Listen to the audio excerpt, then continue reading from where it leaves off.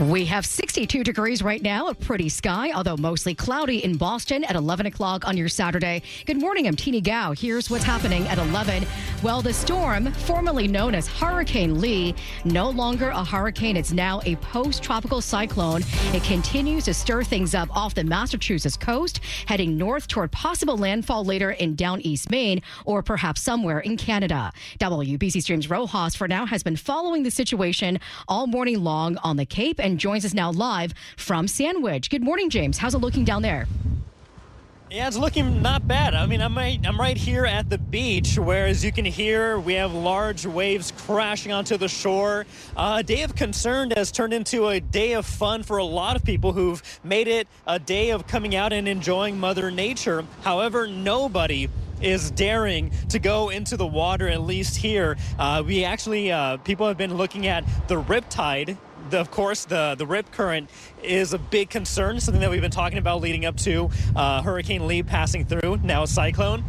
But for the most part, a lot of people everywhere in different parts of the Cape, from Barnstable to Chatham, have been saying that today wasn't as bad as they were expecting. Sure, we got a lot of wind, we got a lot of rain, but for the most part, we avoided storm surges. That's thanks to the low tide and the perfect timing. If this happened during high tide, then we would have seen a lot more communities affected by flooding. But that was not the case. And so after the very windy and gusty morning today, it has subsided, though we are still getting wind gusts. That, however, is not stopping folks from coming out and, again, enjoying Mother Nature, enjoying Hurricane Lee as it passes through New England, of course, now a cyclone. Reporting live in Sandwich, James Rojas, WBZ, Boston's News Radio. And make sure you stay tuned here to WBZ News Radio for continuing coverage of post-cyclone Lee. In just a half an hour from now, we'll be hearing again from WBZ's Jim McKay, who is monitoring the storm from the South Shore.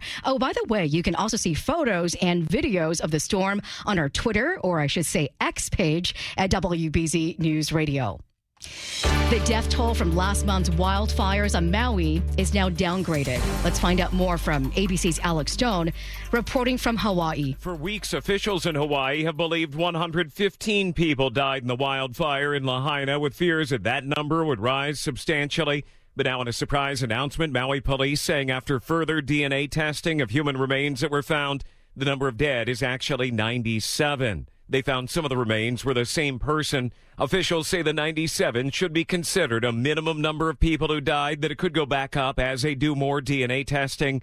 The number of missing has also dropped to 31 who still remain unaccounted for. Alex Stone, ABC News. And now looking at the weather, the 4-day WBZ AccuWeather forecast, checking in live now with AccuWeather meteorologist Bill Degger. And what's the latest status on that tropical storm warning? Because in the Boston area, it's mostly calm and dry.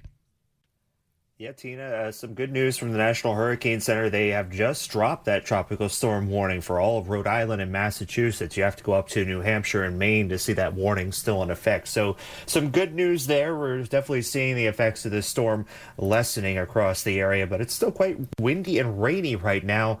The center of Lee, 250 miles east-northeast of Boston. It's moving away 22 miles an hour to the north. So again, gradually improving conditions throughout the day today, but gusty winds and rain at times through midday will dry out this afternoon. Highs near 70. We'll see rough surf, rip currents still be an issue at the beaches today. And again, we could see winds as high as 40 miles an hour in the city, 50 miles an hour for the Cape and Islands for a couple more hours. And then tonight we clear out, low 60. Tomorrow sunny, 77. Showers back Monday, 70. And Tuesday partly sunny at 72. I'm AccuWeather meteorologist Bill Degger, WBZ Boston's News Radio. All right, thank you, Bill. Right now, mostly cloudy in Boston. We have some light rain showers in Leominster, 65 degrees there, 62 in Eastham with rain in Nantucket, some heavy rain and wind. But again, in the Boston area, not too shabby for now. It's mostly cloudy, mostly dry in the Boston area at 11:05. The big three U.S. automakers and union leaders are set to resume negotiations on day 2 of that historic strike. CBS News senior transportation correspondent Chris Van Cleve is over at a Ford plant in Wayne, Michigan. 12,700 UAW workers walked off the production line and joined the picket line. No justice! No Jeeps! Union President Shawn Fain rallied strikers. The billionaire class has been taking everything and the working class has been left scraping paycheck to paycheck, just trying to survive. The union is strategically striking plants that make popular and lucrative SUVs and trucks like the Ford Bronco, the Jeep Wrangler, and the Chevy Colorado. And Stellantis, which makes Chrysler and Dodge products, says it does not see a ripple effect right now at its Toledo facility yet, but will if the strike continues. But there is also a warning that shoppers could be in for a new round of sticker shock if the strike drags on and supplies shrink. We'll keep you posted.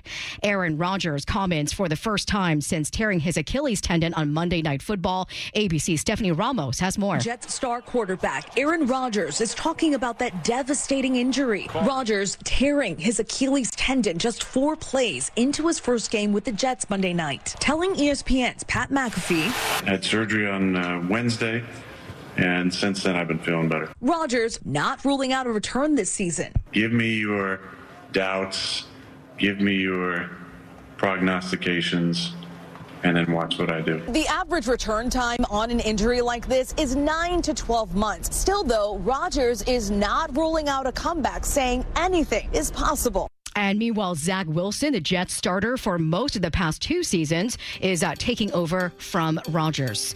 You are now in the loop. For news updates throughout the day, listen to WBZ News Radio on the iHeartRadio app. I'm Tini Gao, WBZ, Boston's News Radio.